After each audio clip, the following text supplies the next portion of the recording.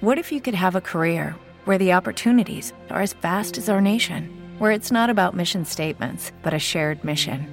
At U.S. Customs and Border Protection, we go beyond to protect more than borders. From ship to shore, air to ground, cities to local communities, CBP agents and officers are keeping people safe.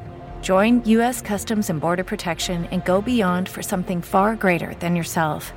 Learn more at cbp.gov/careers. Every day, we rise, challenging ourselves to work for what we believe in. At U.S. Border Patrol, protecting our borders is more than a job. It's a calling. Agents answer the call, working together to keep our country and communities safe. If you're ready for a new mission, join U.S. Border Patrol and go beyond. Learn more at cbp.gov/careers. Prepare for launch in 3, 2, 1.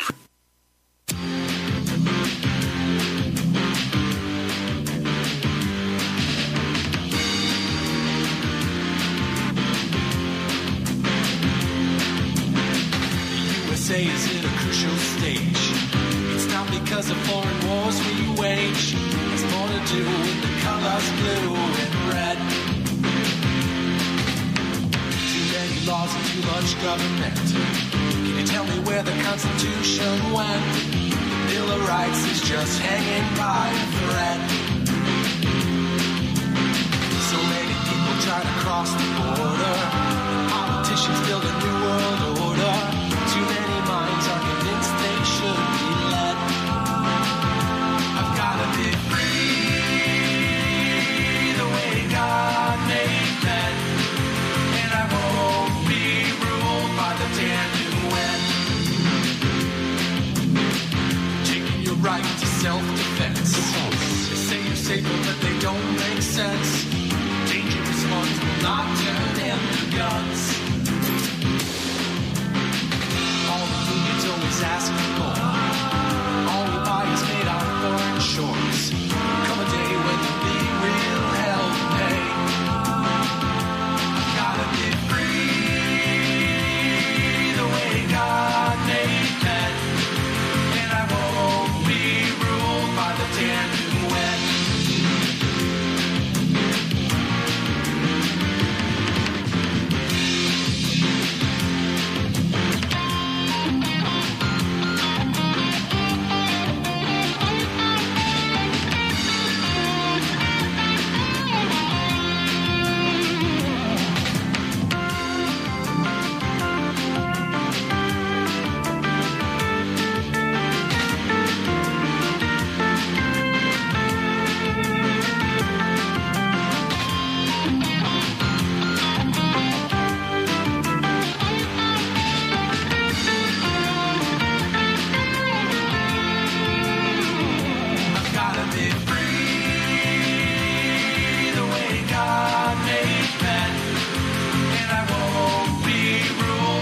Damn UN.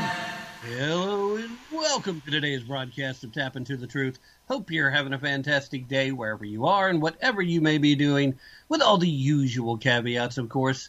With you as always, I am your ever so humble and mostly peaceful host, Tim Tapp, coming to you live tonight from historic Roane County, Tennessee. And we are indeed live on WCET Radio in Columbia, South Carolina. We are live on the Last Frequency, and we are live on the Vera Network on TunedIn.com. So if you're listening anywhere else, well, you're hearing a rebroadcast or the podcast. But if you're listening there, this is live. And it is Friday night. It happens to be December 12th, so we are, well, we're knee-deep into the family holiday season. And we are going strong. I want to invite anybody who's listening to hop on over to MeWe.com and look up the Last Frequency group and become part of the chat tonight. Ordinarily, we'll have a few folks pop in before too much longer, so hope to see you guys there. In the meanwhile, let's go ahead and jump right into things. Before I get into the first hour topics, I want to let you know that what we call a tease in the business. We've got Mark Mix coming up in the second hour, and we'll be talking to him right off the top of the second hour.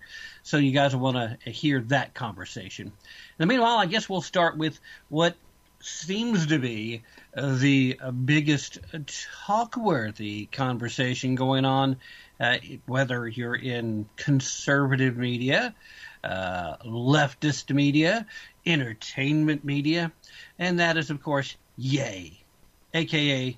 Kanye West. Man, oh man, if you have missed it completely, he went on the Alex Jones show, and he really, really said some things that I'm kind of hoping, I know that he's got the manic depressive thing going on. I know he's been off the meds for a while. We've talked about this already. He's in a manic spiral. But I really, really hope that at least some of what he's doing is intentional. I hope some of this is to generate conversation, because otherwise he is really off the rails right now. And it feels like some people are around him just to try and use him. That's what it looks like. I hope that's not the case. If you happen to be a major white supremacist guy and you're latching on, you need to leave Ye alone. He's not going to. If you happen to be Milo Yiannopoulos, a guest that I have gotten to speak to in person, a conversation that I thought was a pretty good conversation, a guy that I would have never thought would be doing this kind of thing. He's rolling with Ye right now. Part of the issue, part of the problem, latching on. And here's my real concern. Ultimately, Kanye West right now is going through a mental issue. All right? There's no question, there's no doubt. Instead of heavily criticizing, instead of going all in on, ooh, you're just so anti-Semitic, or going all in of, we must defend Ye, we need to let this man go get some of the actual help he needs. I feel bad about even discussing this as a topic to a degree, but we need to for two reasons. Not because of the condition that Ye is currently in, and trust me, the only reason I'm saying Ye right now instead of Kanye is because it took me a while practicing it, because I kept trying to say in my head. Because when I see the name, I want to say Ye, because that's what that looks like to me. Ye, it's Ye, but no, it's Ye. Anyway, what we need to do is make sure that we talk about two topics. Number one, how is the media covering this? The media wants to blow this way out of proportion. Now, it's hard to imagine that there's such a thing at this point. If you have not seen any of the footage, have not heard any of the audio from Ye's appearance on the Alex Jones show, then brace yourself. He said a lot of things that were completely off the rails. He declared himself to be a Nazi. He said that he loves Hitler. Said that Hitler did a lot of good things. He gave Hitler credit for creating highways, which is historically inaccurate, and for creating microphones. I've heard some people reference Hitler as being the father of modern genetics. Also not true. He employed other people that did some of those things. Hitler didn't do it. But we live in a time where most people can universally agree the Nazis were not the good guys. When he says these things, though, when he declares himself this, that in and of itself could just be flame-throwing, what's the word here? Just, seeking attention. Here's how I'm going to get my name everywhere, because everybody's going to be talking about me, and hey, that part is working. But then when you see him actually, he brought in a net, and he brought in a bottle of Yahoo, and he starts talking about Benjamin Netanyahu, and he does like this little squeaky Elmo voice, and claimed to have had no idea who Benjamin Netanyahu was before that, and does this little play acting thing. No, I just, like I said, I keep hoping that this is just some major performance, and it's all just to be a provocateur. because it feels very much like that when you watch it, but there's so much of it when you know he is still going through the underlying psychological thing. It's I mean, I feel dirty even talking about it because it feels like this guy is going through some stuff and he needs to have the opportunity to go deal with it. But we're not going to let that happen. We've got the mainstream media that's talking about, oh, gee, he's such a crazy guy. We knew he had lost his mind as soon as he put on that red hat. You know, that Make America Great Again hat he was wearing for a little while a few years back. Yeah, that's when the left turned their back on him. Before that, when Ye would have a bout with his mental illness, they would just call him a musical genius. They would just say, oh, well, you know, that's just Ye. It's just a temperamental artist. And occasionally would imagine that he's just being a provocateur. But no. Now it's all Orange Man bad, and, of course, Ye bad because of Orange Man. And, of course, when Kanye went and had his little dinner the other day with Donald and brought along his guest, the media attacked Donald for that. Granted, Donald should have known better than to have Kanye, under his current condition, coming down and having dinner with him. He should have known there was no way that was staying private. And if Kanye says, okay, I'm going to bring some guests with me, since he has already thrown his hat in the ring, already seeking the nomination, his people, you don't even have to count on him, his people should have done the background check to make sure who's who when they're coming in. Do not let the internationally known uber white supremacist come have dinner with you, especially when the left already accuses you of being a racist and an anti-Semite. We pause there for a second to think about the wisdom of that. When you have Al Sharpton, Tawana Brawley, the comments about all the Heimies down at the market, comments about the Jewish interlopers, the man who literally set the standard of anti-Semitism in the 70s. One of the most well-known anti-Semites from back in the day, back when being an anti-Semite meant something. Al Sharpton gets to call you out and gets to say, he knew who was coming to dinner. Of course he knew. Well, you know, the only thing to be scarier, Al, Reverend Sharpton, although I have no idea who reveres Al, the only thing that would be worse is to have Al Sharpton come to dinner. It was a bad move. Not just because he should have known, not just because his people should have known, but because the media is not going to let it go. They still want to tell the lie about the Charlottesville speech. You know, there are very fine people on both sides. Yes, Donald Trump made that statement. He said those words. But not in that context. He wasn't talking about the white supremacists with the tiki torches. He was talking about the locals that actually liked having a statue of Robert E. Lee, hometown historical figure, in the town square. It was a big piece of their history. They wanted to preserve it. There were fine people that simply want to remember their past. Those were the people Trump was talking about. And most of the people that tell the Charlottesville lie, they know. Like everybody else on the left, they count on you being dumb. Fortunately, I know if you're listening to this show, you're not dumb. I probably don't even have to waste my breath telling you this. But I do anyway, just in case somebody new accidentally stumbles in. And occasionally, some of the folks are like, oh, Tim, I'm so tired of hearing you say the same things, I'm going to put my fingers in my ear, much like the producer of the show's doing, or was doing just a moment ago. And rightfully so, Doug, rightfully so, I get it. But it's just, here we go once again talking about the media playbook.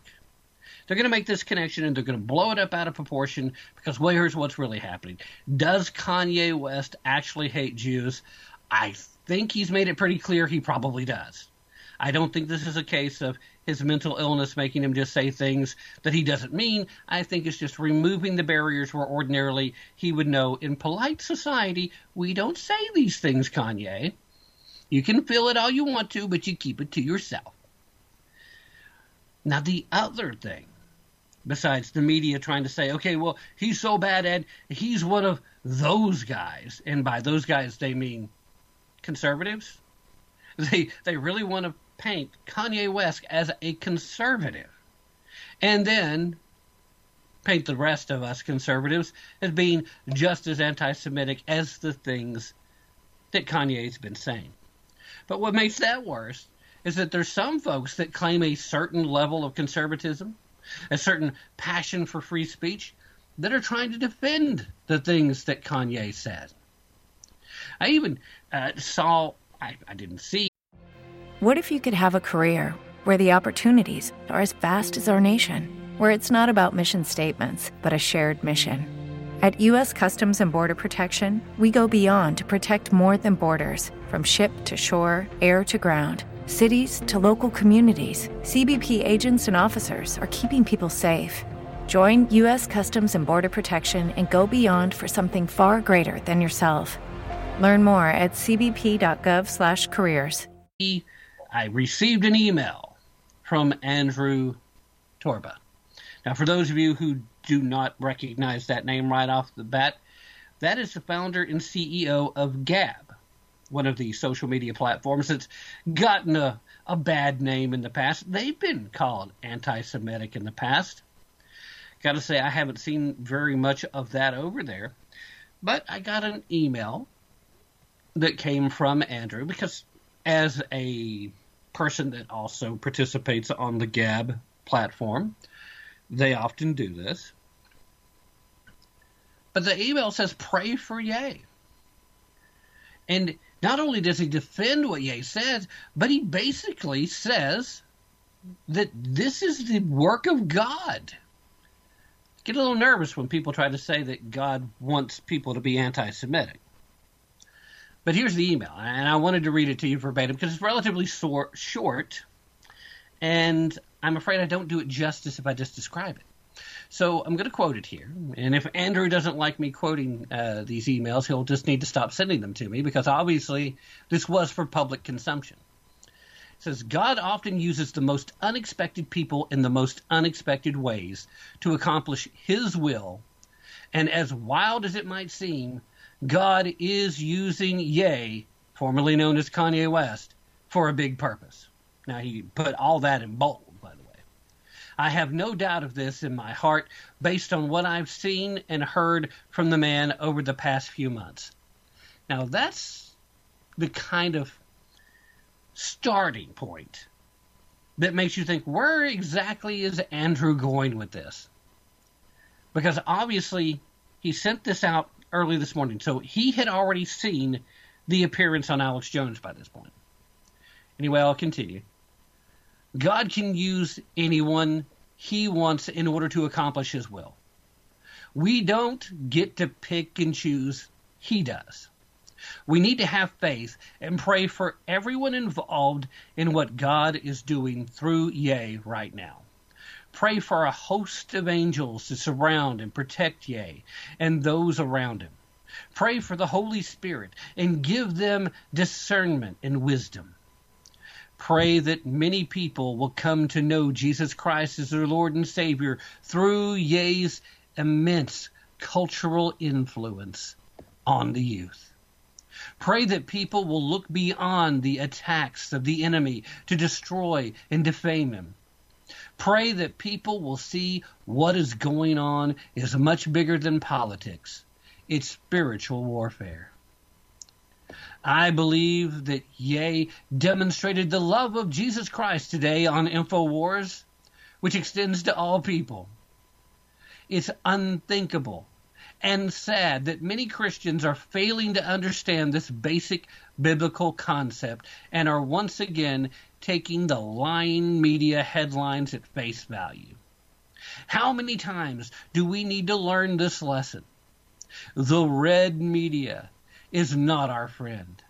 All they do is lie, misrepresent, and fabricate to form fear and drive people away from truth. Christ's love and forgiveness extends to the beggar, the stealer, the murderer, and the tyrant.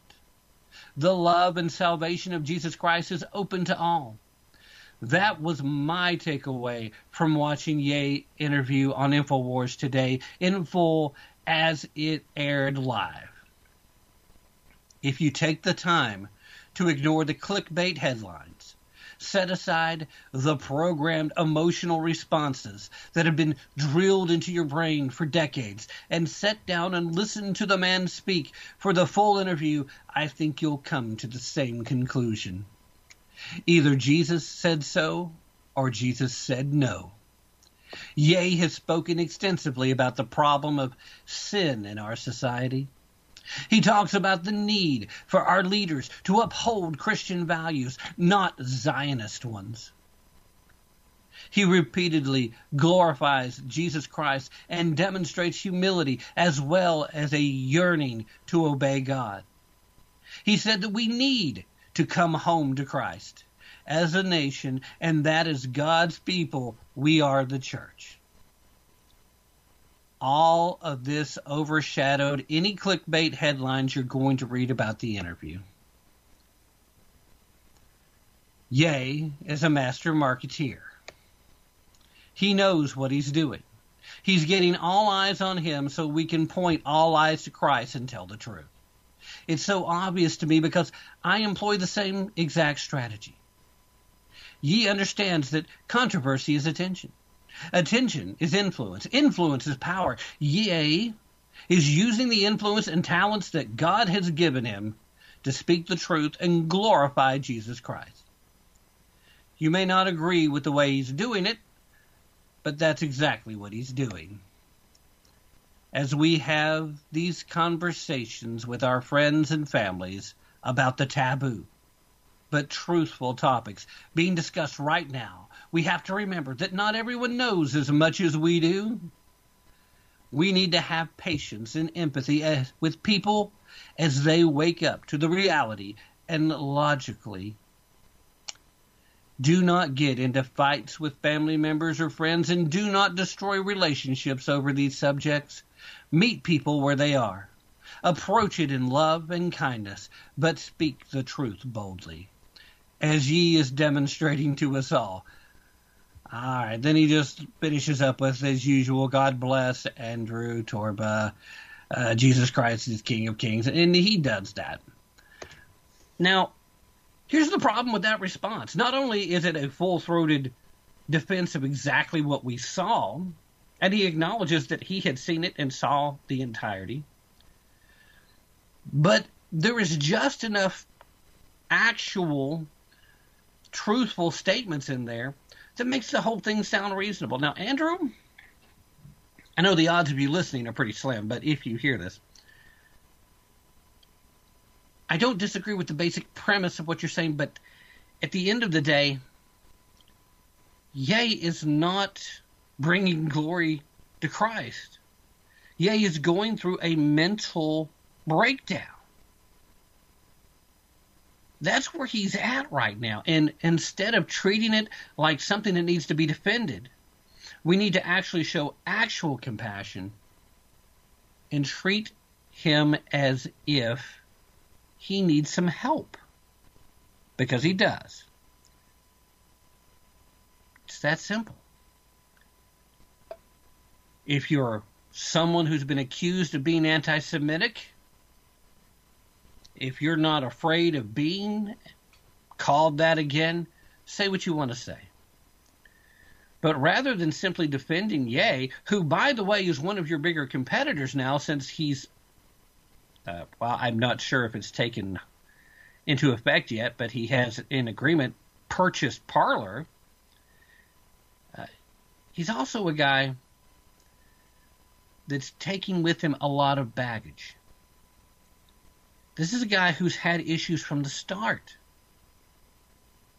If you'll remember, over the course of the last 10 years, we've had lots of opportunities to talk about Kanye West. Everything from George Bush hates black people to Taylor Swift needs to give up her award because there was somebody else that deserved it, all the way up until he decided to put on a red hat, and then suddenly there were a lot of populists who suddenly believed in him as he's a celebrity that's on our side. He, like Elon Musk, like several other folks that if we stop and take the time we could list, they're celebrities who found themselves no longer neatly fitting into the boxes that celebrity status demands. They are not conservatives. Ye may have had a miraculous conversion to Christianity. I'm not in a position to judge his heart. I can't tell you about that. I can tell you that it's not particularly Christian to say the things that he's been saying about the Jewish people. Now, I understand the historical rationale between, we'll diplomatically call them hostilities between certain sects of Christianity and our Jewish friends. There's a lot of reasons why some people don't particularly like them, but most of those are based on tropes as opposed to reality. I have a hard time believing, Andrew, that God is using Ye right now to glorify Christ when all he's really doing is attacking Jews and talking about how much he loves Hitler. You can make an argument that Hitler wasn't necessarily wrong about everything that he did. You might even occasionally hit on a point where that's an accurate statement. But at the end of the day, there's very little tolerance for that because what he did on the evil side of the scale far exceeds anything he ever did that wasn't evil. And then let's also take the obvious here. When you have three people on a panel, and Alex Jones seems to be the calm mediator out of the group, then you've got a problem. Let's go ahead and take the mid-hour break just a little early, and we'll change topics on the other end because that's really about all I've got to say about Ye. Just keep in mind, the left is going to come after him, and the left is going to come after us, trying to attach us to him. And what I want for Ye is for him to get the help he needs. And then if he still wants to be anti-Semitic, that's between him and Jesus. They'll have to take that up. Doug, take away. Here we go. Don't go anywhere. We'll be right back. Hi, this is Derek Kenny, and you're listening to Tap Into the Truth.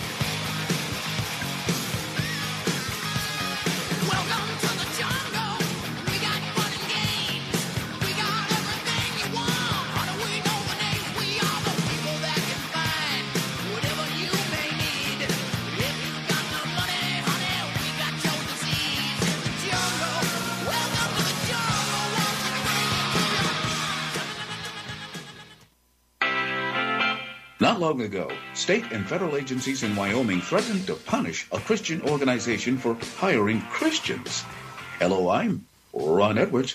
On today's page from the Edwards Notebook, being brought to you by Constitutional Grounds Coffee. If you patronize an Indian restaurant, most likely you will see Indians on staff. Whenever and wherever I venture into a Thai restaurant, there are mostly Thai owners and staff members.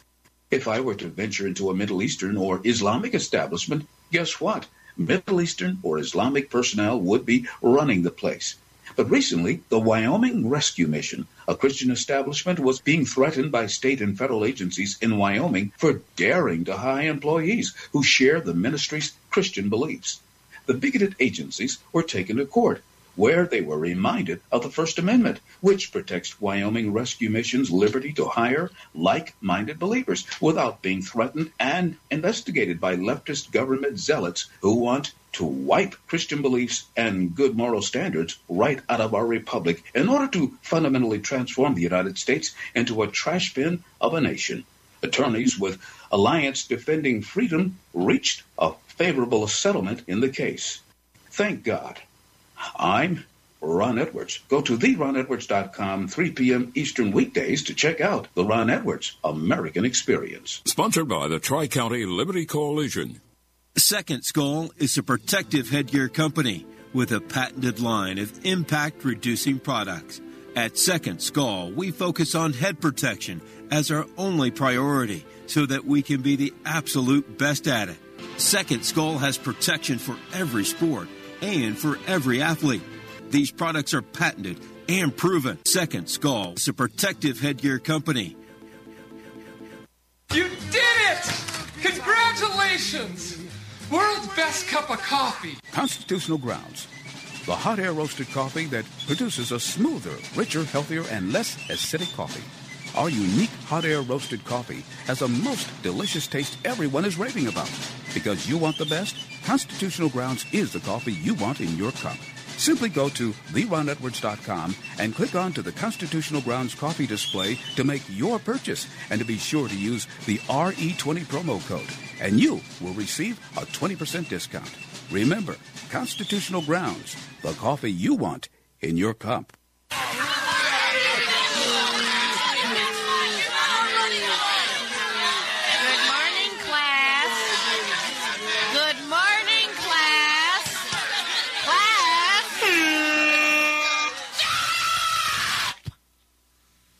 Thank you. Ours was the first revolution in the history of mankind that truly reversed the course of government, and with 3 little words: we the people. We the people tell the government what to do. It doesn't tell us. We the people are the driver. The government is the car. And we decide where it should go and by what route and how fast. Almost all the world's constitutions are documents in which governments tell the people what their privileges are. Our Constitution is a document in which we, the people, tell the government what it is allowed to do. We, the people, are free. There's a clear cause and effect here that is as neat and predictable as a law of physics. As government expands, liberty contracts.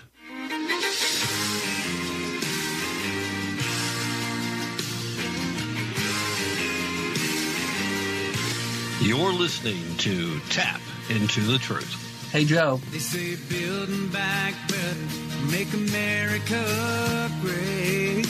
If that's a wave of the future, all I've got to say, stick your progress where the sun don't shine. Keep your big mess away from me and mine. If you leave us alone, well, we'd all be just fine. That's right. We would be all just fine. The federal government needs to just step back and leave us alone. Quick shout out to the Arizona anti-hero hanging out with us in the MeWe chat. Hope to see some more faces jump in there before long, and let's have a conversation.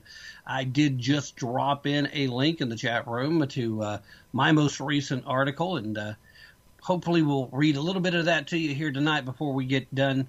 Want to use this next story as a springboard into that topic, though, because, well, anytime that Hillary Clinton makes the news, I've got to talk about it. I just have to, because now it's fun to make fun of her, especially when she continues to show what an evil, ruthless, unreasonable piece of, well, you know the rest. Anyway, former Secretary of State, former presidential candidate, former senator for the state of New York, former First Lady of the United States of America, former First Lady of the state of Arkansas. Yes, Hillary Rodham Clinton.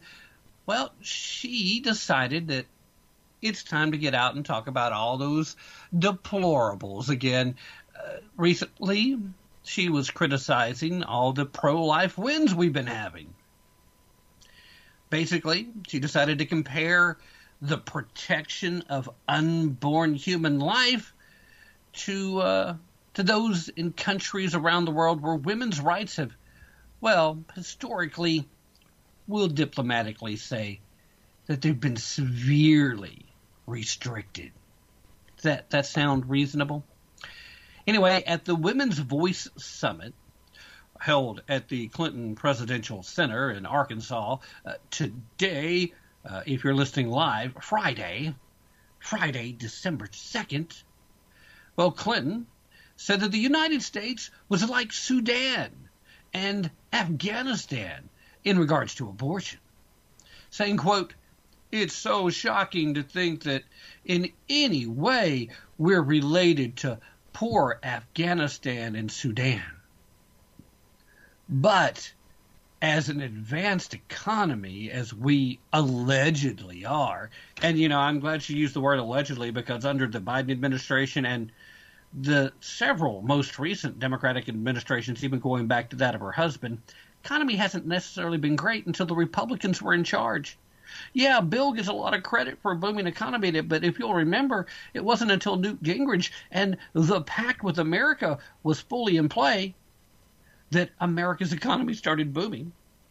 Anyway, as allegedly advanced as our economy are, on this measure, of course, she's still talking about women's rights and women's freedom, we unfortunately are rightly put with them. Really? Really, Hillary? Rightly put with them? I don't recall anybody other than you and those who wish to commit genocide against millions upon millions of pre-born baby humans that anybody even suggests that there's any similarities there. Anyway, she said, quote, "This struggle is between autocracy and democracy, from our country to places we can't even believe we're being compared to," which, again, I'll suggest we weren't being until you said so, Hillary. In Sudan, abortion is legal if a child was conceived in rape or if the mother's life is in danger, which, by the way, it's legal here in almost all those conditions as well. In Afghanistan, it's only allowed to save the life of the mother. What other situations should it be allowed in, Hillary?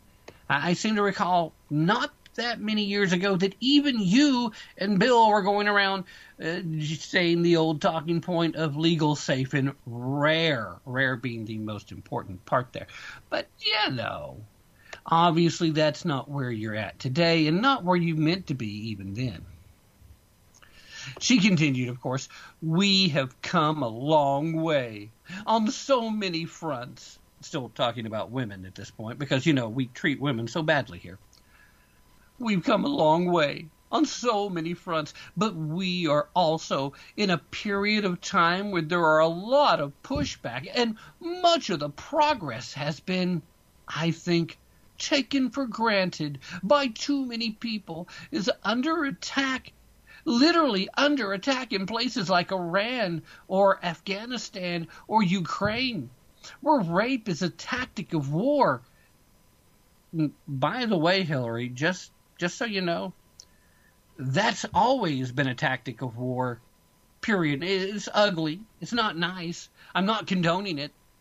But it's not something that's happening in Ukraine for the first time, okay? I get it. A lot of Democrats are historically ignorant. That's fair. You don't like teaching actual truth. You like teaching fiction instead. 1619 Project, that's history. Yeah, okay. I get it. It's a tactic of war. They're also under attack by political and cultural forces in a country like our own when it comes to women's health care and bodily autonomy. And again, I'll remind you, you're preaching bodily autonomy now, but you've also been preaching, take the jab, take the jab. What about my bodily autonomy? Shut up, says gendered white male. You don't get to talk. Sorry. Every now and then I get a little too far into the mind of Hillary. Very scary place.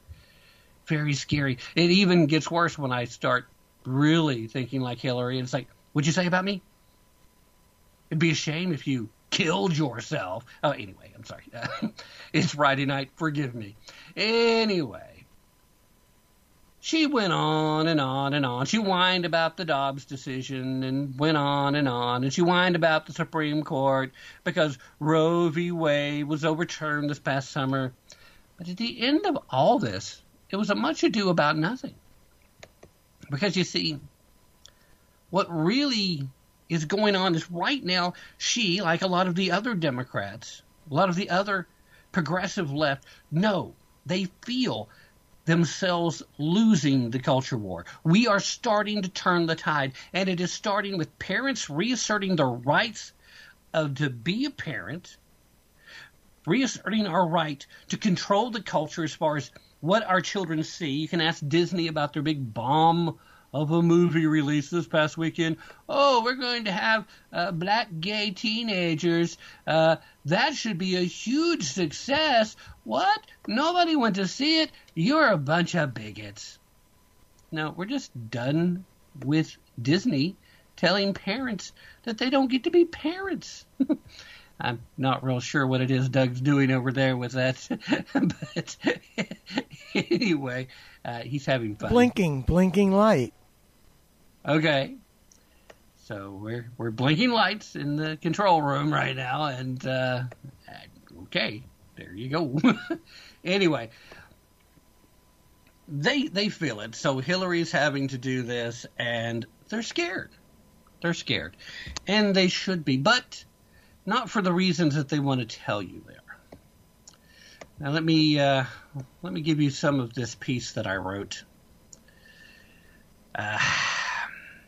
You can find it at iPatriot right now. I will put a link in the show description for those of you listening to the podcast after the fact.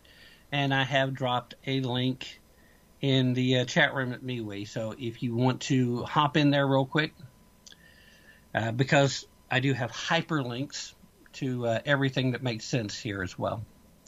But in case you were under a rock or hanging out in a cave, the U.S. Senate passed a bill named the Respect for Marriage Act on November 29th, 2022.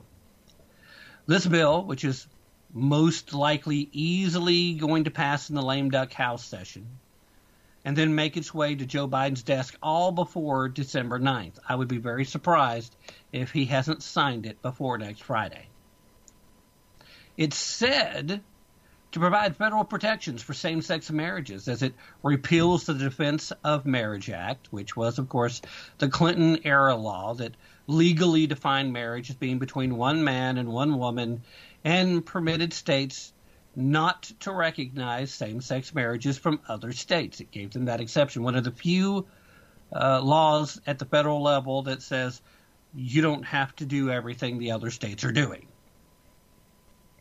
Anyway, the bill, as currently written, and I say that because it does still have to go to the House, and who knows what they're going to do over there, but the bill, as it's currently written, would not force states to allow same-sex couples to marry under the Supreme Court's 2015 Oglefell versus Hodges decision. That's kind of the standard where we're at right now.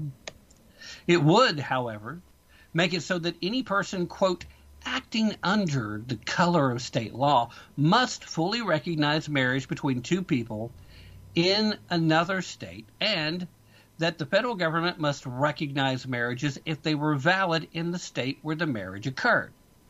So in simpler terms, if Obergefell should someday be overturned and some states then decide to no longer recognize same-sex marriage, those states would still be required to recognize the same-sex marriages from the other states. You know, the people of California getting to decide for the people of Alabama. Anyway, Democrats and activists have been saying that the bill's necessary, which they did so in an act of political theater, as they were kind of desperate to have any issue other than the economy going into the midterm elections. They needed something to talk about. Get the lefties energized, because if we're only talking about the economy, we're going to lose. And, well, they got enough people thinking about something other than the economy, I guess. Anyway, the Democrats and the activists, they jumped into full-blown fear-mongering that the Republicans are, quote, coming for the gays. They did that, of course, after the release of the Supreme Court Justice Clarence Thomas's concurring opinion in the Dobbs versus Jackson Women's Health Organization case. In his concurrence, Thomas stated the court should reconsider its decisions in Griswold versus Connecticut, Lawrence versus Texas, and the Obergefell versus Hodges, which established a right to contraception, right to privacy in the bedroom, and the right to same-sex marriage, respectively. Now, Justice Thomas said this on the same grounds as the Dobbs decision. Plainly put, the Constitution does not give the federal government any power to regulate any of these issues, and it is clearly stated in the 10th Amendment that any authority not delegated specifically to the federal government falls to the states and or the people. So, do LGBTQ activists have reason to worry about the fate of same-sex marriage? Well, sort of, but not really. Let me start by expressing my personal view on the issue, which a lot of conservatives don't like. I take a lot of flack on this one because they want to get into the minutia and they want to get into the semantics. But you know what? They're just my thoughts. That's how I look at it. So you're welcome to disagree. I'm not going to be mad at you if you do. That's fine. Just don't be mad at me because we disagree. Let's agree to disagree and move on. Anyway, I'm opposed to the Obergefell decision for the exact same reason that Justice Thomas cites in his concurrence on the Dobbs case. It is a states' rights issue, period, end of discussion. The federal government has no jurisdiction to interfere. I am, however, not opposed to same-sex marriage. My reasoning being there that we're not actually talking about marriage. We're not. What we are talking about is government-recognized civil unions. You can call it marriage if you want. You can call it a civil union. You can call it sunshine on a stick. It doesn't matter what you call it. It remains government-recognized civil union. And as such, states have every right to define what constitutes those unions, what you have to do to qualify. True marriage, well, that's a spiritual bond that no government entity has any authority over. None, nada, forget about it. They got no power. So then back to the question of the fate of same-sex marriage. Well, it's pretty clear from the way the so-called Respect for Marriage Act is written that the bill's authors did recognize the states' rights issue, at least to some extent. Remember, the bill does not force states to allow same-sex couples to marry. Now, I would also point out at this point in time that a Supreme Court that would overturn Obergefell would most likely overturn Respect for Marriage, too, on the very same grounds. It's unconstitutional, which also, by the way, happens to be true of the Defense of Marriage Act for the exact same reasons. However, the Democrat lawmakers know that if made law, which it's pretty much a done deal at this point, Respect for Marriage would add an extra legal buffer between overturning of Obergefell and returning the issue back to the states, mostly because it's not very likely that both would be overturned at the same time. Respect for Marriage buys the federal government time to cling to that extra constitutional power, and it allows the Democrats to claim that they were fighting for the LGBTQ community the whole time.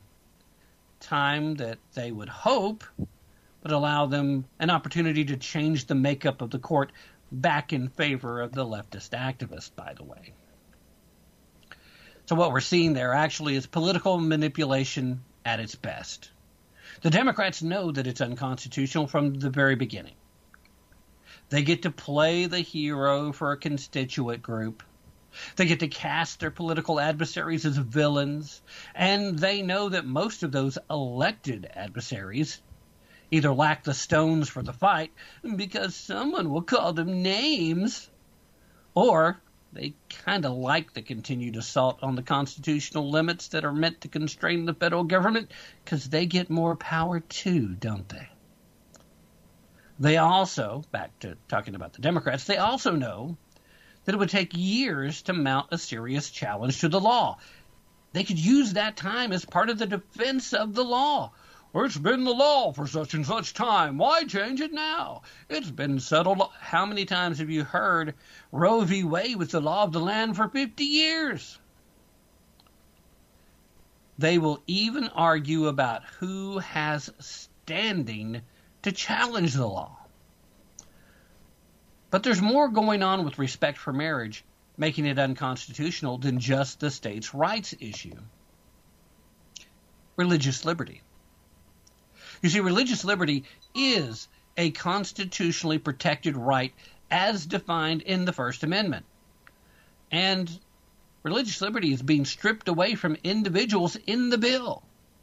The bill does offer some low-level protection to you when you're at church and synagogue or even at your mosque, but none whatsoever to individuals, organizations, or other religious entities outside of church.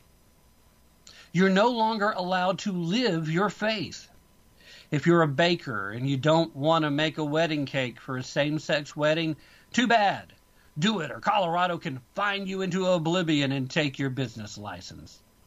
You run a Christian adoption agency and believe that you should only place children in homes where the parents are married and are a man and a woman? Well, you're a bigot, and New York should shut you down. Senators Marco Rubio, James Langford, and Mike Lee all offered amendments to the bill that would have addressed the religious liberty concerns, each one to a different extent, and quite frankly, I think Mike Lee's was the best overall, but all of them were voted down.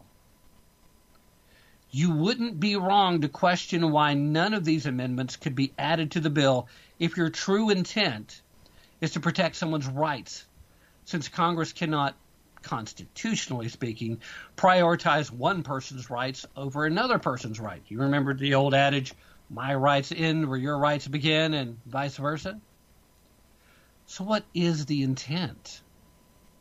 Now, I've already alluded to multiple reasons why the American political left would want to make the so-called Respect for Marriage Act the law. But in the end, at least for a good number of the political players in this fiasco, it boils down to control. Our system was intentionally built to be adversarial and to require debate, discussion, and achieve a certain level of agreement before advancing a bill to its next step to becoming a law. This process is often criticized as being inefficient. Oh, they're bogged down. They're not getting anywhere. They're not making anything happen. But you see, that too is part of the point. Because without safeguards, without stopgaps, without speed bumps, it would be far too easy to use any emergency as an excuse to remove individual liberties from people. The elected could work their manipulatory magic on the populace to convince them to vote away their freedoms in the name of some sort of protection or safety.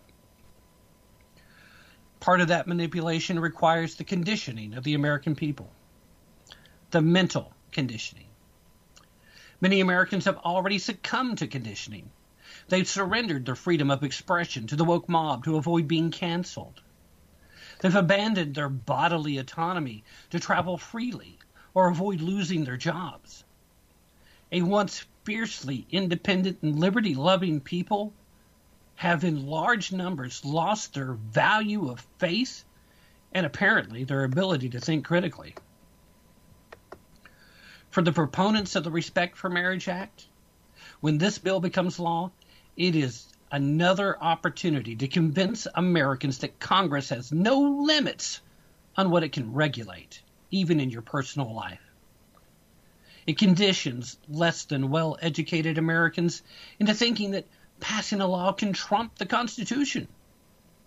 It's even one more chance to make people believe that Congress can strip people of their rights in the name of equity, despite the fact that that word doesn't mean what they want it to mean. It's just another step of control through conditioning, manipulation, and no shortage of gaslighting. So do LGBTQ activists have reason to worry about the fate of same-sex marriage? Well, if the system worked as it should and the issue got in front of the Supreme Court, both Obergefell and respect for marriage would be struck down. And you might be tempted to say that that gives the activists good reasons to worry, but that ignores a lot of facts on the ground. So let's start with the fact that there are currently no court cases at all in the pipeline that would possibly bring Obergefell before the High Court. And, of course, while that could change, it's important to remember that even when the system's working like it should, there are many legitimate reasons why the case still may not get before the Supreme Court. Let's continue with the fact that the current slate of justices are not likely to overturn Obergefell, as they said exactly that in the Dobbs majority opinion. It was only Justice Thomas who said that the court should revisit the other cases. And let's follow that up with the fact that even if the Supreme Court did finally, at some point in the future, send the matter back to the states, there is minimal political will at the state level to undo the current status quo. Even the most Christian conservative of states would have a difficult time changing the present policies. At best, some would want to change the terminology back to civil unions, and I've already explained why that's a distinction without a difference. So no, there is no reason for LGBTQ folks to be worried. I would actually remind them that being pro-Constitution is not being anti-LGBTQ. That being pro-states' rights is not being anti-same-sex marriage. And I would especially like to remind them that believing Chuck Schumer, when he tells you that you need him and the Democrats to protect you, well, that's unwise at best. That's being very diplomatic. But you see, there are groups of Americans who should be worried about the Respect for Marriage Act. Religious Americans. People who believe that as a matter of faith, that marriage is defined as being between a man and a woman. And that, by the way, includes way more than just the Christians who are likely to be the primary targets of state-level punishments as a result of the legislation. We're talking about our Jewish friends. We're even talking about American Muslims. People who believe that they should not be compelled by popular culture or government mandate to participate in activities that conflict with their deeply held personal beliefs should be outraged by this bill because their liberties are being infringed upon. In truth, all Americans should be enraged because no American should ever be told by our government to just sit down, shut up, and do what we tell you to do. I would like to think that the LGBTQ community would understand that sentiment. Obviously, Doug understands it as he's now picked up his American flag and is waving it, and we're going to have to start taking this show video. We're just going to have to. You guys are missing the great antics.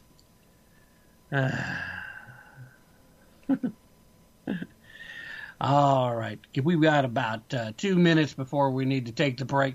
That, of course, is the entirety of the article. And I had written that a couple of days ago. Tweaked it, got it out there. I suspect at some point, based on my conversation with Ken Crow, that you should see that popping up on Conservative Daily Briefing as well, if you'd rather go there. It's not up yet today. Ken said that he would have it there today, but then I haven't heard from Ken at all today, so I don't know if he's under the weather or what's going on with him. I do hope everything's well. I know he got hung up on a honeydew list the day before, which kept it from going up then. Imagine that, us married men having to do stuff. It has gotten in the way of many a guest on this show, by the way, and I fully understand. I too am married. Yeah, but you think there's going to be a do honey list? Never. Yeah, it doesn't work that way, Doug. I don't think it ever has. If it does, I would. In fact, if anybody out there knows of a instance where that's the case, please let us know. All right.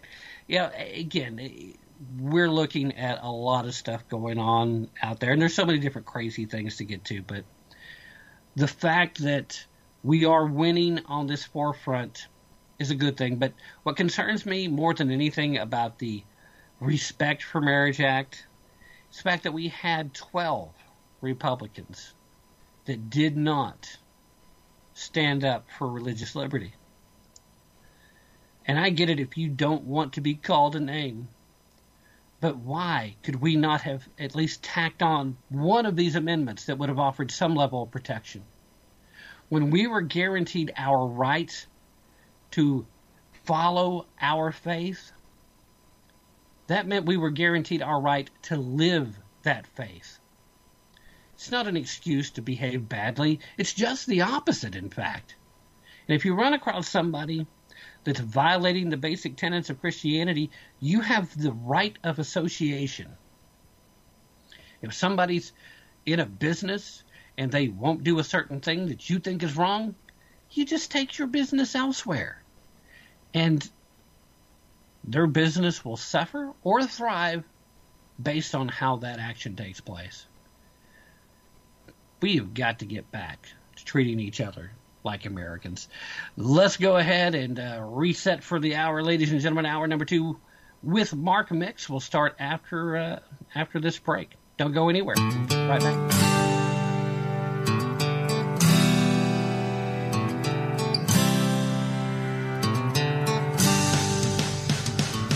She was from a blue state clan, taught to praise the little man, told that union saved the working class. He was raised a red state son, to love the flag and own a gun, warned about the greed within the mass. They met beneath the moonlit sky, a college party drunk and high, and when they had degrees they said their vows. He couldn't say when, couldn't say how, couldn't say why. She was different in his eyes.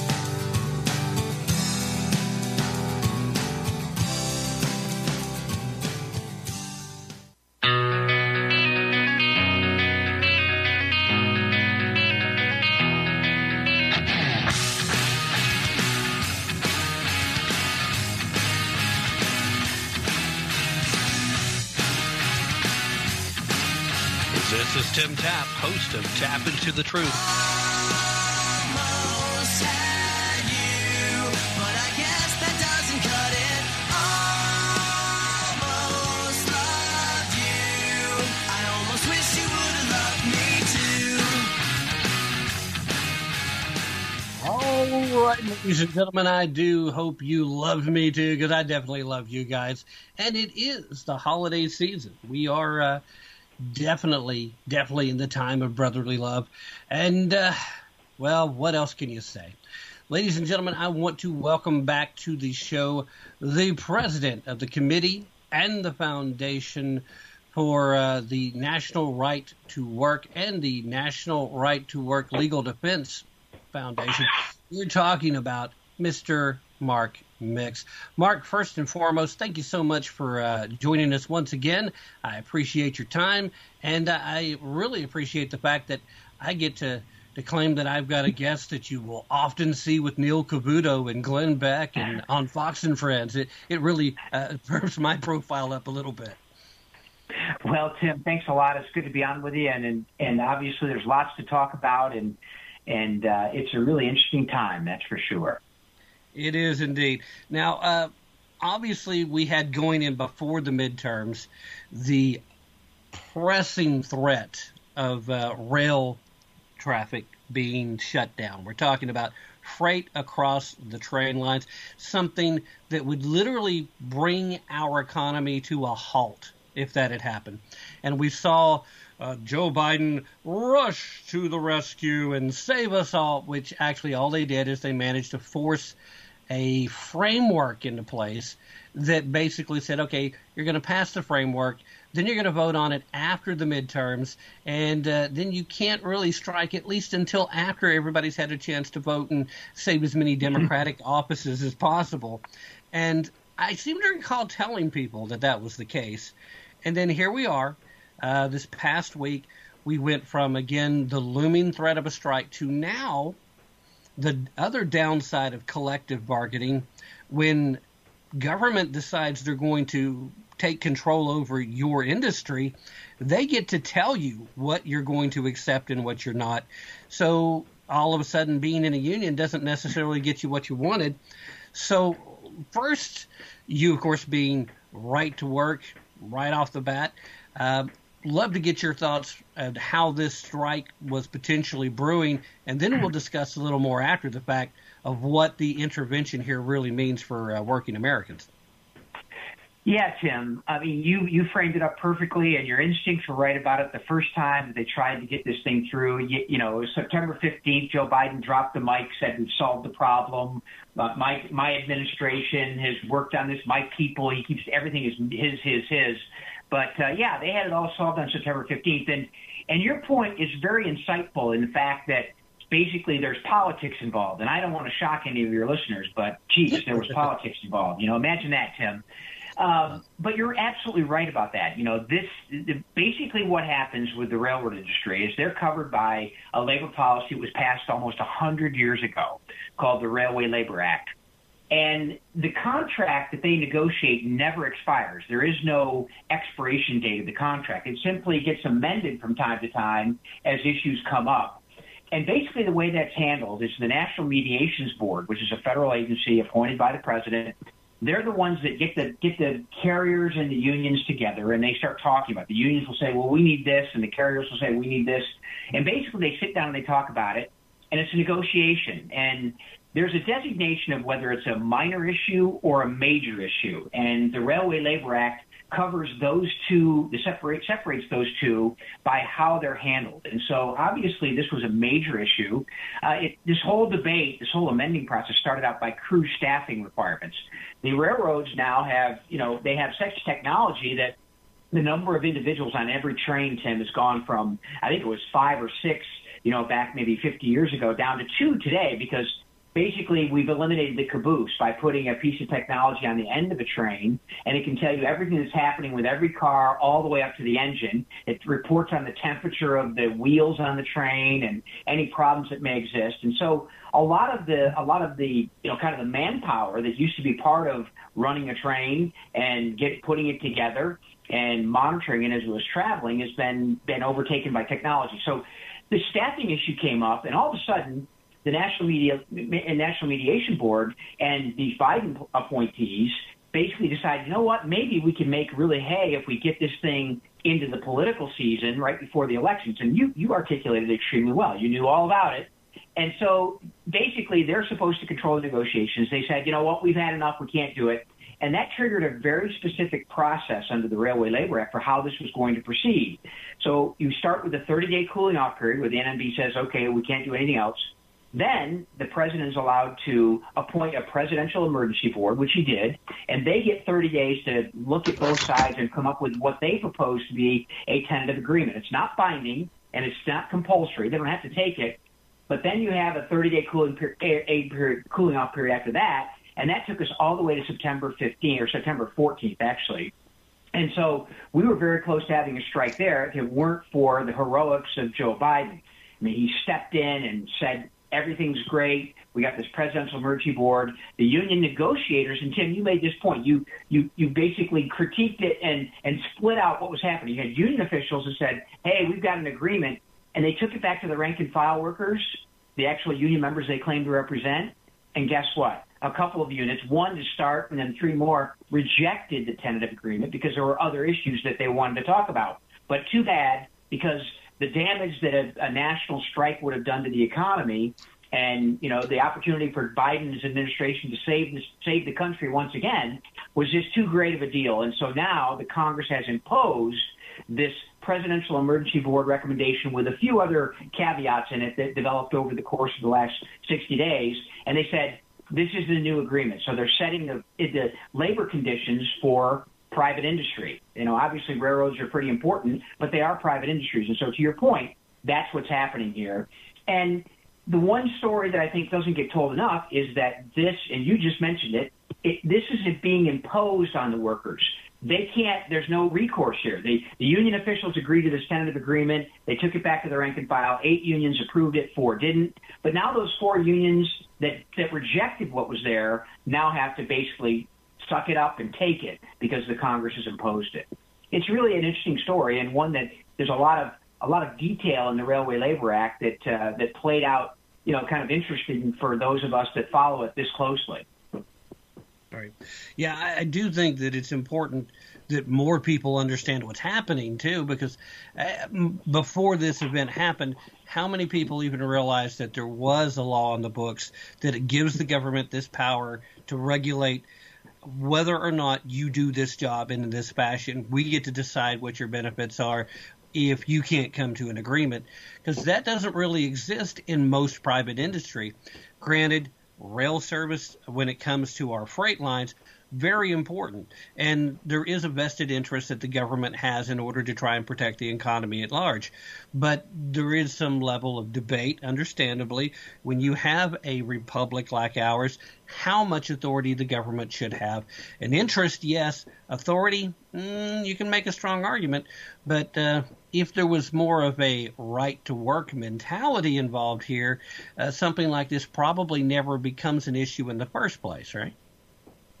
Yeah, that's right, Tim. And we have to go back in time a little bit to see what government control over the railroads did early on. I mean, basically, we had a very robust railroad system in this country going all the way back to the early 1900s, back actually into the 1800s when they drove the magic spike and connected the East Coast and the West Coast. In fact, things were so interesting and freight was such a big driver of that young economy that there was a plan in 1917 called the Plum Plan that was basically going to nationalize the railroads and basically have government control over it completely. But over the course of the next 50 or 60 years, there was a very robust and competitive market in the railroad industry.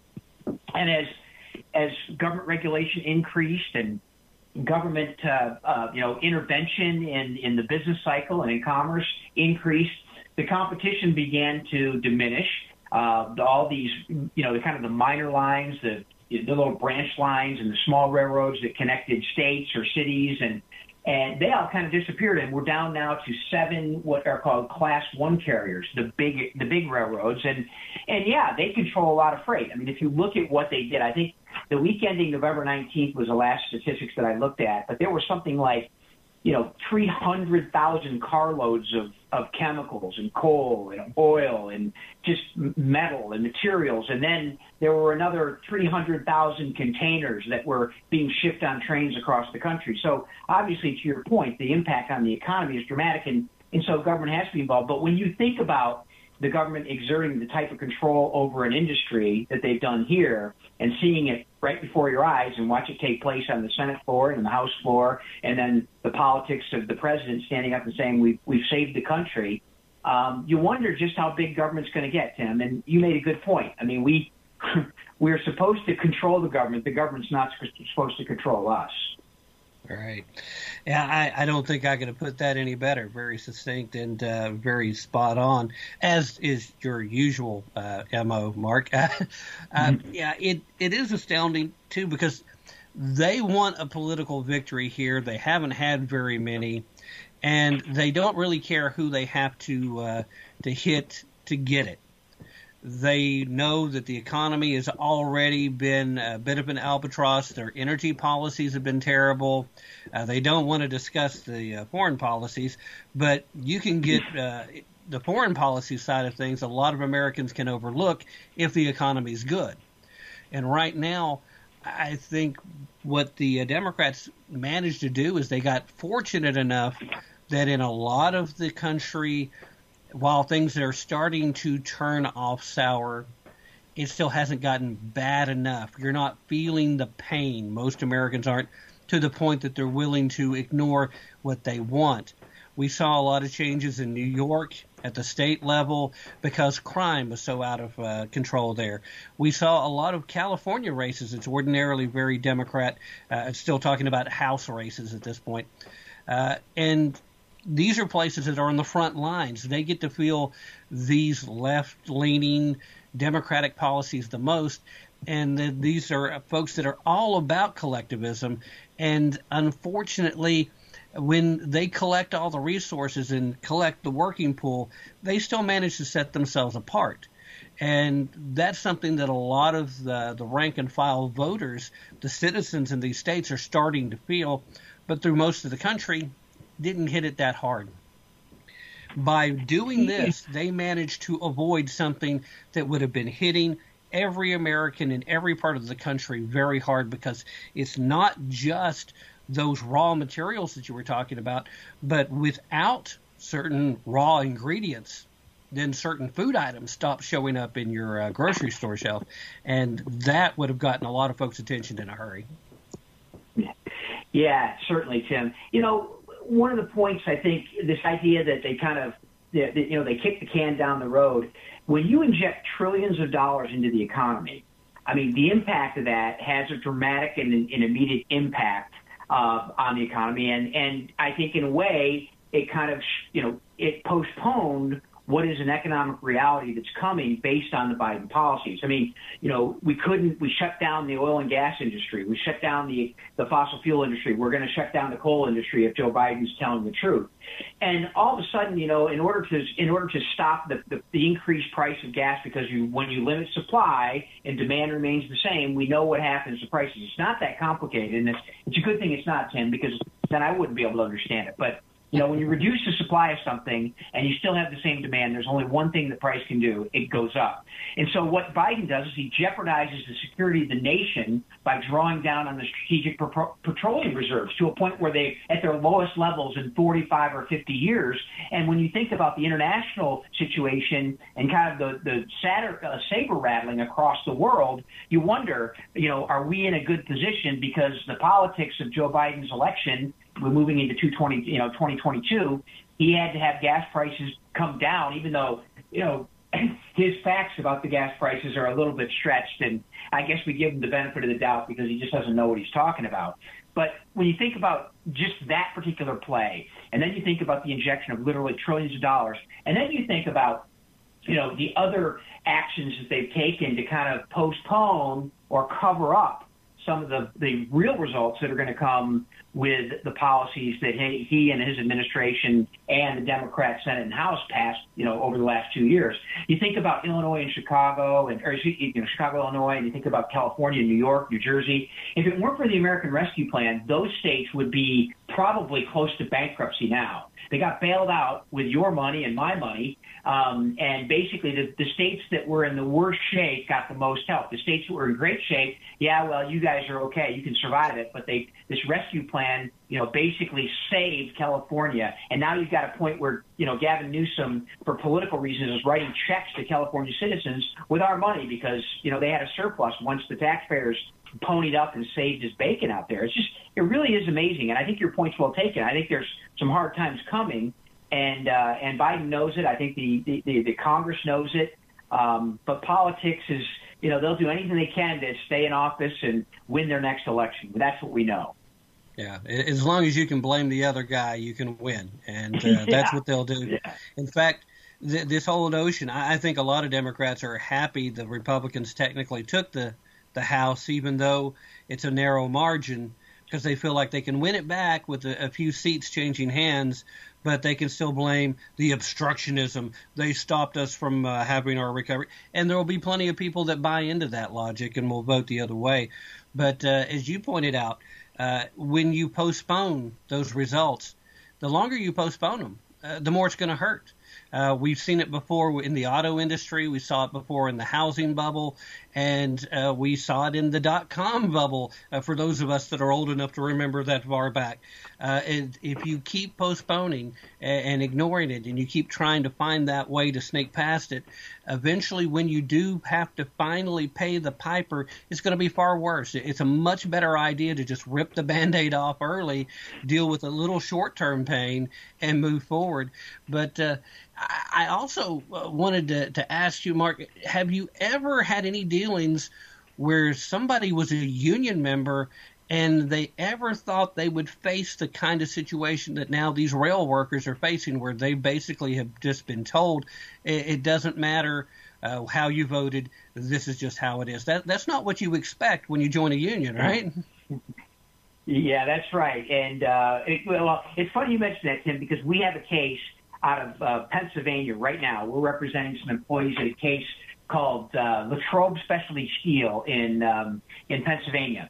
And it's a really interesting situation, but it's one that actually mirrors and is probably worse than what just happened in the railway industry. So we had this company that's negotiating with the union over a new contract, and the contract, I guess it probably did expire. And so the union starts negotiating with the employer. They come to an agreement. They present it to the rank and file workers, and the rank and file workers reject it. They say, no, we don't want this agreement.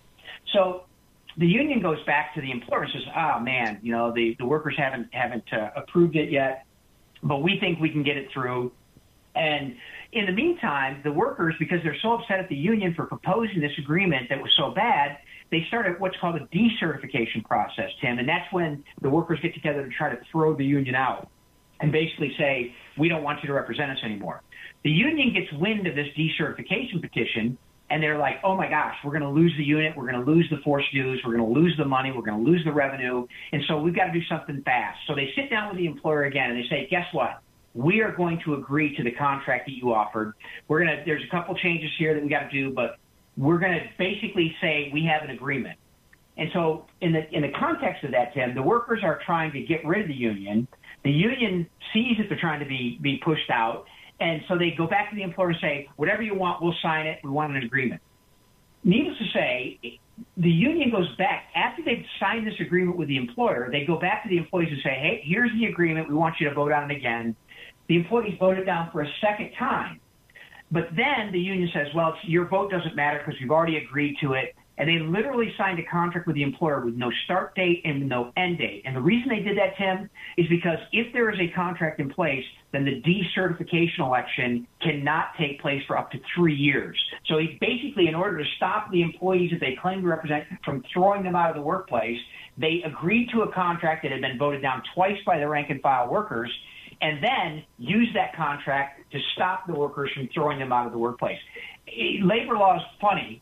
You saw a little bit where the railroads just this week, but that story under the National Labor Relations Act for private sector employees, those are the kind of stories that ought to make headlines. But, of course, the mainstream media, hey, you know what, no harm, no foul. These workers are always – obviously they're better off with union representation. That's the way, as Joe Biden would say, that's the way the middle class is this, and the unions built the middle class. And, I mean, the unions in this country, the union officials, not the unions themselves, but the union officials in this country have so much power and so little accountability because of the power they've been granted by government. They can do things like that to those workers in Pennsylvania. And, Tim, that's just one case out of about 225 that we have currently pending on behalf of workers across the country.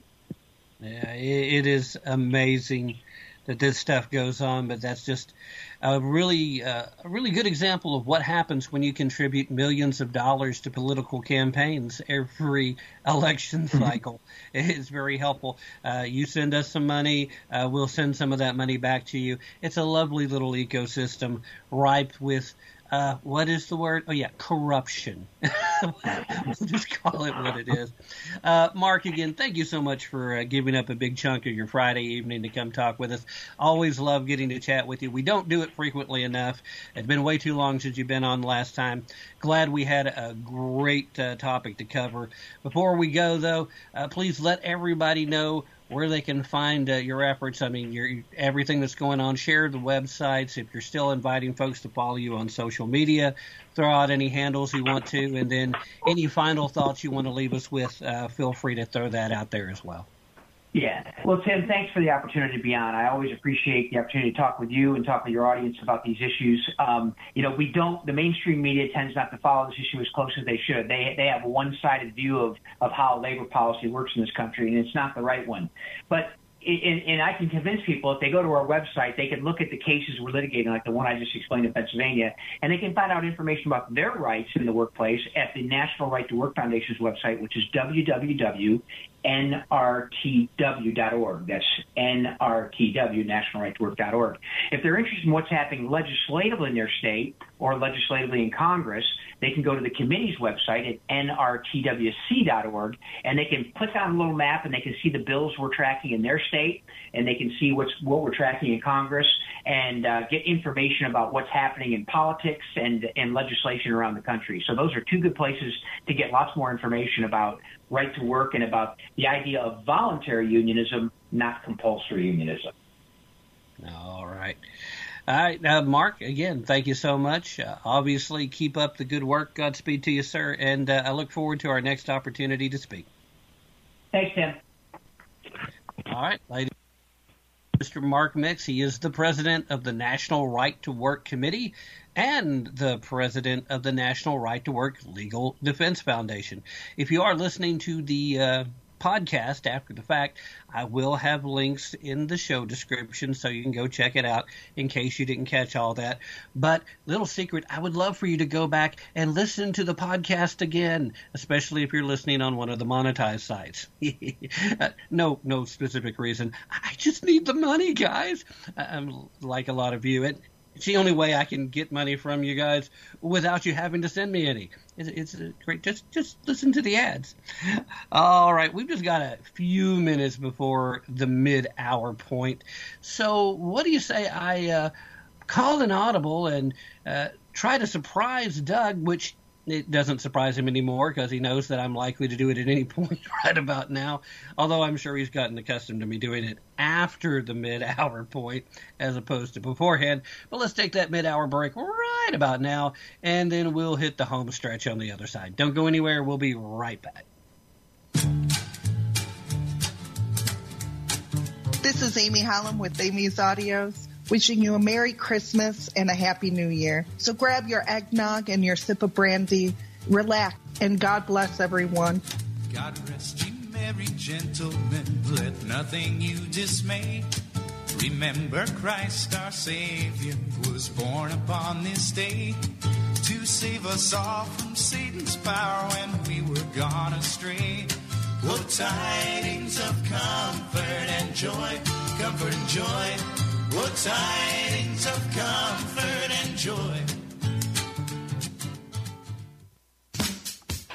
A candy maker in Indiana wanted to produce a candy that would be a witness, so he made the Christmas candy cane. Hello, I'm Ron Edwards. On today's page from the Edwards Notebook, the candy maker began with a stick of pure white hard candy to symbolize the virgin birth and sinless nature of Jesus. Candy maker made the candy in the form of a J to represent the name of Jesus, who came to earth as our Savior. It also represented the staff of the Good Shepherd, who reaches down into the ditches of the world to lift out the fallen lambs that have gone astray. Realizing his candy was very plain, the candy maker stained it with red stripes to symbolize the scourging Jesus received, by which we are all healed.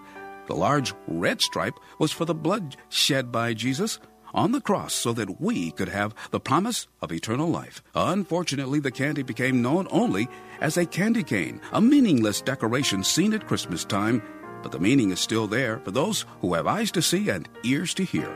I pray that this symbol will again be used to witness the wonder of Jesus and his great love that came down to us remain the ultimate and dominant force in the universe today and forever.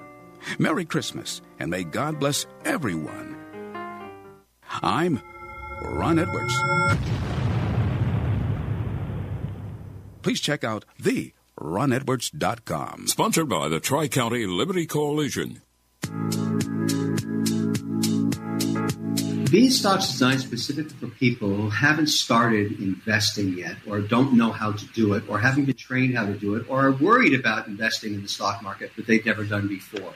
It's a robo-advisor system that really simplifies the investing process. In other words, put aside 10% of your salary each week, maybe just $100, and let it go to work in the stock market for you. And what Beanstalk does is basically automate that process for you. Easy to set up. You can transfer directly from your bank account, and it puts it into exchange-traded funds, which are baskets of many stocks, which gives you diversification. That's the whole key. The idea that you can have this done for you weekly or bi-monthly, but the most important thing is to start now and make it so that you are putting something aside for your own retirement. Beanstocks just makes it really simple to do.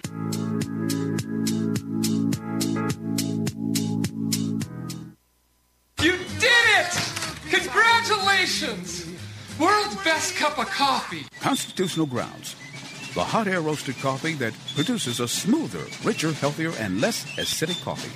Our unique hot air roasted coffee has a most delicious taste everyone is raving about. Because you want the best, Constitutional Grounds is the coffee you want in your cup. Simply go to LeRonEdwards.com and click on to the Constitutional Grounds coffee display to make your purchase and to be sure to use the RE20 promo code, and you will receive a 20% discount. Remember, Constitutional Grounds, the coffee you want in your cup. You're listening to Tap Into the Truth. This is Amy. This is Az. Me too. Sharing the night together.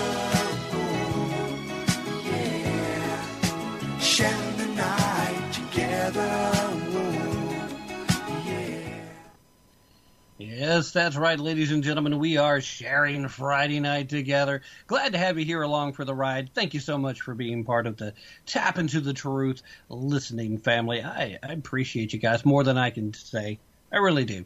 And it really warms my heart to see Doug in the control room drinking his eggnog and really enjoy it. Let's see, what is that? Prairie View? Is that what it is? Prairie Farms. That's a good brand. I actually I enjoy their eggnog too there, Doug. You never know if you're seeing a regional brand. Sometimes Doug's down in Louisiana. I'm up here in Tennessee, and we do see some of the same stuff. He's looking for a button. Okay, now he's just going away. Okay, anyway, here we are. We're sharing Friday night together, and I am enjoying it. I hope you guys are as much as I am. Love doing the live to it. It is a different energy. I used to always do live shows, and there is a different energy to it. I got to a point where my schedule got so crazy, though, I couldn't commit to making the scheduled times I had been doing, and that made it difficult. So started recording, doing the shows, different stuff, and we still do that for most of the week. But with this Friday slot opening up like it has, would love to be able to just do it live all the time. But I do kind of like being able to cough if I need to, hit the little button and all that stuff. But, love being with you guys live. I just do. Anyway, what do you say we get back to the show? Obviously, you've been hearing some of this stuff in the play. I would like to remind everybody still looking for folks to come join the Tap Into the Truth community over at Locals. You'll get to see things that I share there, news stories and the like, that I just don't share on the other social media platforms. You get to see things like the article that I read back in the first hour. Got to see that there literally 2 days before you saw it anywhere else, even before I put it up on the Tap Into the Truth website over at tapintothetruth.com under the blog spots. Now it's there. You can find it over at Locals as well. You can even leave a little tip if you want to. Hint, hint. All of those great things. Just a lot of good reasons. And if people start signing up and actually sign up to become supporters, we'll start doing a lot of supporter-only content over there, too. So you'll get access to a lot of stuff that nobody else will know about. So you'll be part of the Cool Kids Club. And, hey, who doesn't want to be part of the Cool Kids Club? I mean, you're already listening to the show live at WCET in Columbia, South Carolina. Already listening to the show live on the last frequency. And if you're listening at TuneIn.com and you're over on the Vera Network, well, if you're listening to any one of those places, then you're in the Cool Kids Club. So why not make it official as part of Tap Into the Truth as well? That's all I'm saying. Anyway, I say all of that because I'm trying to leave feeling relatively good. Oh, yeah, even the call to listen to line, which, Doug is reminding me to throw that out there too. But, excuse me, got to get to a story that isn't going to make me feel that good because it's too important to ignore. And I have a sinking suspicion you're probably not going to hear about it in too many other places. Once again, I get to complain about Planned Parenthood. least in this case, a particular Planned Parenthood executive has, he's gotten some folks' attention. See, he said something that is kind of upsetting to a lot of people, and rightfully so. He said that children are sexual from birth. And he was calling for porn literacy lessons for older children. Porn literacy? Dude, what is it? Business not good enough at Planned Parenthood? You want to get young kids hooked on porn so there will be more underage pregnancies requiring life of the mother abortions? Is that it? Is it some crazy messed up effort to both sexualize children and drum up more business? Yeah, it's a heck of a business model if you get away with it, I guess. Anyway, Bill Tavener, executive director of the New Jersey-based Center for Sex Education, Planned Parenthood's sex education arm, made the newly unearthed comments all the way back in 2015. We're just now finding out about this, but he said it all the way back then. Wow. Obviously, he wasn't very proud of the comments. Obviously, Planned Parenthood understood that back in 2015, that probably wouldn't play well. Although, you look around at the culture now, they figure at least half of the country's probably going to be all right with it now. You can get away with it. Let's let that be known. Anyway, Tavener told the interviewer that he was talking to a sexuality consultant by the name of Leslie Walker Hirsch, saying, quote, "I think that we unfortunately have in our society an assumption of asexuality of people with intellectual disabilities." What? See, he's not even talking about children yet. Intellectual disabilities? Asexuality? No, there are certain situations, sir, where you should treat everyone asexually regardless. If you're dealing with minors and you happen to be an adult, that's one situation. If you're in a work situation, if you're in an office or you're on a factory floor, you should treat everyone around you asexually. That's not a time to be getting your groove on there, my friend. Anyway, Tavener continued saying that, quote, "It's a myth that's perpetuated. And really, we are all sexual beings from birth until death." What? From birth until death? I mean, think about it. He's saying basically that newborn over there in the corner, she's asking for it. That's literally what we're getting here. Anyway, Planned Parenthood itself echoed this particular sentiment in a guide that they called The Fundamentals to Teaching Sexuality, where they said, and I quote, "Sexuality is part of life through all the ages and stages. Babies, elders, and everyone in between can experience sexuality." The question is, are they experiencing it of their own volition? That should be the first question here. I'm sorry, that toddler over there, she's not asking for Joe Biden to sneak up behind her and snip her hair, okay? This is not a thing that happens. But Planned Parenthood does it. And again, like I said, I think it was part of the business model, guys. I think they want younger kids to be sexualized because it means more abortions for them to perform, more dollars for them to get, and more blood offerings to Moloch, I guess. I don't want to put nefarious motives behind this, but I kind of think that there has to be nefarious motives here because you are performing acts of evil. And to try to say that children from birth are sexual creatures sounds kind of evil to me. Anyway, in a 2012 interview, Tavener appeared to imply that some pornography exposure could be useful, for older children. I will emphasize the word children there, older children, saying, quote, I think that there's this yearning for information that young people have that hasn't changed. This was in an interview, by the way, which was hosted by a local New Jersey chapter of the National Organization for Women. The National Organization for Women. There's a yearning. We want young children watching porn so they can degrade and dehumanize women, which I thought is what the National Organization for Women said pornography did. If anybody can correct me if I'm wrong on that one, I will stand corrected, but I'm pretty sure that's what they've been saying for a while now. Maybe I'm just starting to show my age a bit. See, I remember in the 80s and 90s when this was something they said, oh, pornography's bad.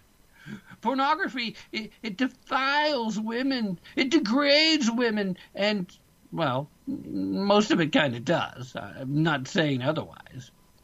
And, oh, yeah, Taverner's right. There's a lot of older children that would love to watch some porn. There's no question there. Doesn't mean it's a good thing. It doesn't mean we're going to stop it either, but it doesn't mean you should be promoting it. There was a time when adults were supposed to, do the adulting. Not this guy. Anyway, back to more of what he was saying in this little interview. Quoting once again, I think that the internet is a major influence on how people learn about sexuality. Well, no duh. There's access to erotica, pornography. That was very different for young people 30 years ago. Certainly not as accessible. Certainly not as instantaneous. So there's a lot of information that is useful. There's websites that are, yeah. There are websites that are what? Well, about that time he got interrupted by the person conducting the interview, a Rebecca Lubritkind. Really, that's her name. Lubritkind. Sounds like a really unfortunate last name for this particular conversation. Anyway, she interrupted at this point saying, some of it's wrong. See, I told you they didn't like pornography then. So he responded, yeah, some of it is wrong. A lot of it is wrong. But there's good stuff out there, too. Like, you should have saw this one video with these two chicks and this one guy that looked a lot like me. He didn't actually say that, but I'm pretty sure that's what he was thinking. Anyway, it's Friday, forgive me. Taverner added that sexting is another issue schools need to discuss with students during sex education. See how he tried to change the subject there real quick? There's a lot of good stuff out there, too. Oh, by the way, let's act like we're adults again. Now, the Planned Parenthood executive made similar remarks just this last year, saying that while those in public health and sexology never wanted porn to be the de facto educator, we need to shift our education. What? We need to shift our education. We actually just need to educate children. And, when it comes to sexuality, that's still probably something that would be best done at home. Now, maybe I'm just a little old-fashioned on that one. Maybe that's just me being silly. I mean, unfortunately, we know Pornhub is out there, mostly free. We know that you can go to social media sites like Tumblr, which actually I still have like a blog thing set over at Tumblr, so you can find me over there. But there is a ridiculously huge amount of pornography there. I wasn't aware of it when I first got involved over there, but I've never disconnected the stuff, so you'll pretty much get a lot of postings that are still connected to my other internet stuff. So, if you want to watch the show, you can go over there and watch porn at the same time. You can listen to it's, multitask. I don't think you're going to be able to enjoy the porn if you're listening to the show, but anyway. Shift our education. He really said that. We never wanted porn to be the de facto educator, but we need to shift our education. Back in 2021, in yet another interview, Tappeter said that there is a resistance to discussing pornography with students because some people think that it will encourage them to watch it. Yep, I think it might. Of course, Tappeter disagrees. He calls that, quote, the same faulty kind of premise, as if we teach about condoms is going to make people want to have sex with condoms. Maybe that's not a bad thing. No. When you're teaching pubescent children sex ed, they're not going to take the lesson of use the condoms with them. They're just going to take the imagery of how you're teaching them as an excuse to get hot and bothered again. Again, we're talking high hormonal times during these kids' lives. Pornography is still not a good idea. Back to quoting. Getting back to meeting people where they are, if this is what they're doing with their cell phones and their tablets and their laptops, then we need to shift our education and stop doing the banana on a condom and think that, we've done our thing. Although I kind of thought it was the condom on the banana, not the other way around. So obviously this guy, either he misspoke, got it slightly out of order. I'd like to think that's the case. Or maybe he needs to shift his education because he's kind of got it backwards. You don't put the banana on the condom. It's the condom on the banana. Tappeter said that sex educators need to guide young people's thinking about their values. For example, the ethics of pornography. Yeah, he actually said that. I wish I was making it up. Not a joke. Not a joke. Not kidding. I'm serious. Why does that sound so familiar? He said sex educators need to guide young people in thinking about their values. Okay, I will give you that. Let's put the values first. But you want to talk about ethics of pornography? I don't think there's such a thing. I mean, we have discussed the difference between professional ethics and personal ethics on the show before. Usually we're talking about bankers or attorneys in comparison to what personal ethics should be. An attorney has professional ethics that says if you're defending a guilty person, you still offer up the best, most vigorous defense you can. You try to get your very guilty client off scot-free. That's still the job. That is your professional ethic. If you are a banker, your ethics is how do we maximize profit for the bank? It is completely ethical to see that a payment is being electronically transferred in, that a deposit's coming in, and that payments are going out. And you see that technically the money should be in the account to cover what's coming out, but because they're coming in at the same time, the bank just manipulates which one hit first. That's still considered to be ethical banking. Granted, personal ethics would say, okay, they have the money, so let's just take the money out. Let's not cause the overdraft. Let's not collect the fees. But professional bankers, well, that's ethical. They should have given themselves a day between. I've actually had discussions with bankers about that. Probably, if I could get one to come on, we'll talk about that sometime in an upcoming show. But I get that there's what is the professional ethics in the pornography industry? Well, we feel that it's very ethically appropriate that whatever genre of pornography that we're portraying, that we at least act as if it's I don't understand the ethics of pornography. I guess you have to be a leftist maybe to get it. Anyway, back to quoting here. He said, quote, "That's not to say there's a right answer." I kind of think there is a right answer, and it's whatever the opposite of what you're saying is, sir. But anyway, we need to have conversations about what's missing in porn. May be different in real relationships, and that's not to castigate porn. Does this guy even know what this sounded like? Oh, what's missing in porn?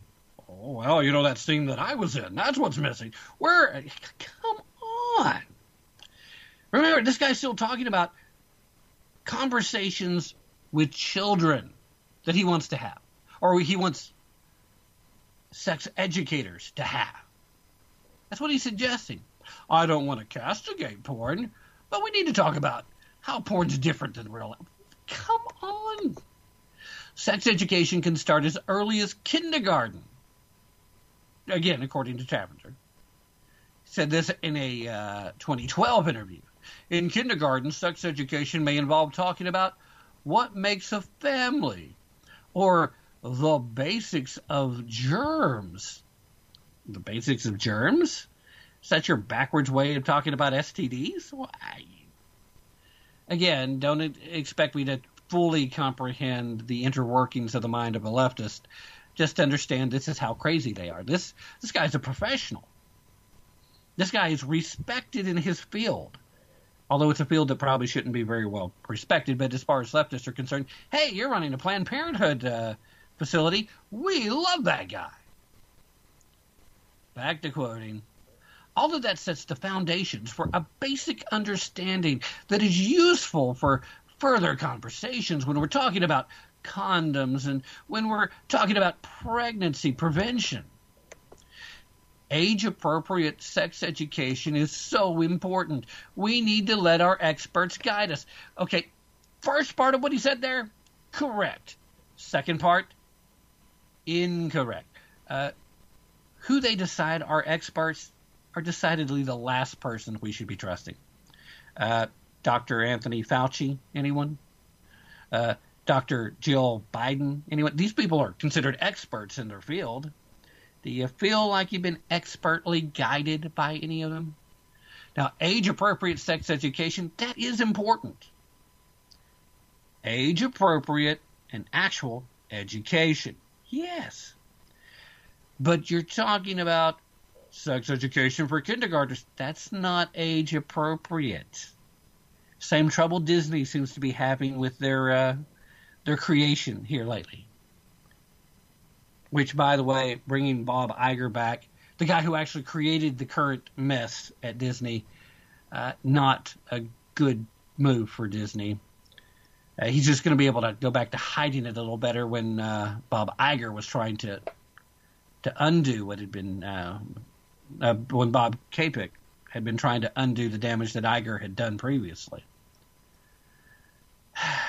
Yes. Age appropriate? Yes. Experts grade it? No. So anyway, Monica Klein, former Planned Parenthood sex educator, said that Planned Parenthood clearly has a distorted view of sexuality in children. Really? Quoting here, the pornification of our children by Planned Parenthood pays homage to the father of sex education, Alfred Kinsey, who claimed children are sexual from birth after sexually abusing infants and children for his research. So, going to have to give a hat tip to Miss Klein here. Monica's on task so far. The sex ed industry, funded in large part by our government, U.S. taxpayer dollars, your money, not theirs, going to good use, it's adopted this depraved belief, pushing this twisted thinking into vulnerable populations since the 1970s. Now, Monica, Miss Klein, she called for the government to cut funding for Planned Parenthood and for parents to, quote, wake up and get them out of the schools in their own communities. Taverner, he's worked for sex education field since at least 1995. That's according to his LinkedIn page, by the way.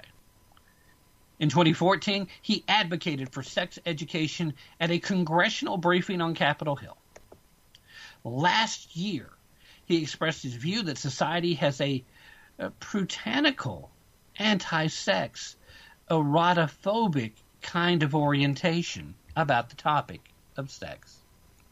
We need to recognize that a lot of folks are driven by fear. Tavener said that in the same 2021 interview. I want you to think about that for a second. Erotophobic? Now, I look around at our very decadent society, our culture at large at the moment. Erotophobic is the last word I would use. Whether you're watching HBO or Cinemax, or whether you're perusing one of the social media sites that has a few less restrictions, we're a long way off from being erotophobic. Images of sexuality are way too easy to come across. Our children are exposed to it in ways that they should never be. We're a long way off from the Puritans, and we're certainly nowhere near being anti-sex in our culture. We live in a time, literally, where everybody on the left is trying to shout their abortion. And when somebody like myself comes around and says, hey, guys, maybe, just maybe, murdering a bunch of preborn baby humans is not a good thing, that's not anti-sex. That's just promoting responsibility during your sexual activities. What you do in your bedroom, that's your business. I don't want to get involved there. And I don't want you to make me get involved by taking my taxpayer dollars to finance any of it.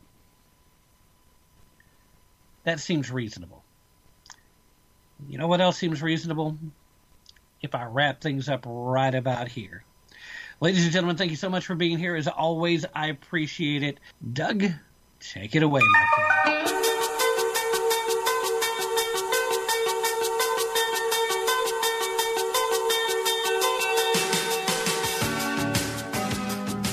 Don't take my word. Definitely don't take their word for it. Be prepared to put in some effort, and most importantly, use your brain if you really want to tap into the truth. Hey, Joe.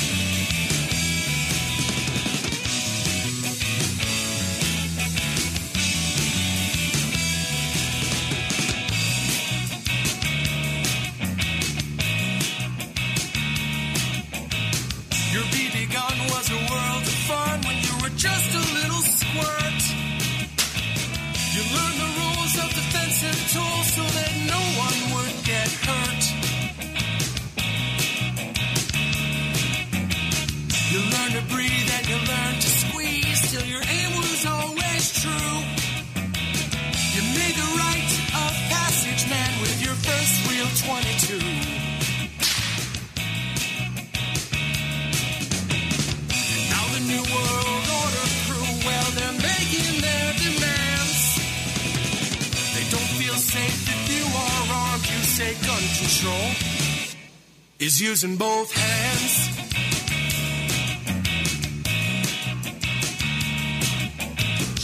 Founders knew the Second Amendment was the final one to keep, to hold our other rights intact so we'd never become sheep. Stalin, Hitler, Mao, and Pol Pot, they told us things that you never forgot. Teach the lessons to your daughters and sons, to fear the government that fears your guns. Now the New World Order crew, well, they're making their demands. They don't feel safe if you are armed. You say gun control is using both hands.